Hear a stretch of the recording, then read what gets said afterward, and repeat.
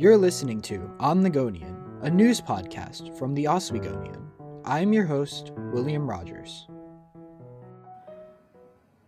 After almost 2 decades working for the college, SUNY Oswego's Vice President for Administration and Finance, Nicholas Lyons, is retiring.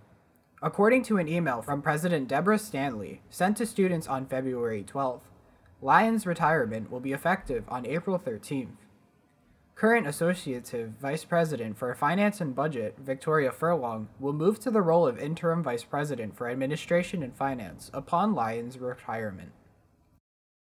Go Green, an environmental conservation and sustainability-focused organization, has been revived by students after several years of absence.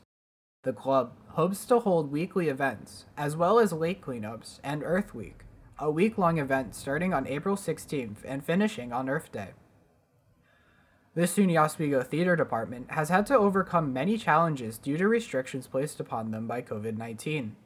The change from in-person performances to virtual ones has presented many challenges and has changed how the department views theater. Still, the department has exceeded its typical 3 plays for the school year by producing 3 shows last fall and 1 show this semester. Oswego Cinema 7 has reopened following a year of COVID-19 induced closure. The theater announced in a Facebook post on March 11th that it would be reopening the next day. The post encouraged people to purchase tickets ahead of time and reminded them that masks and social distancing are required in the theater. Thanks for listening.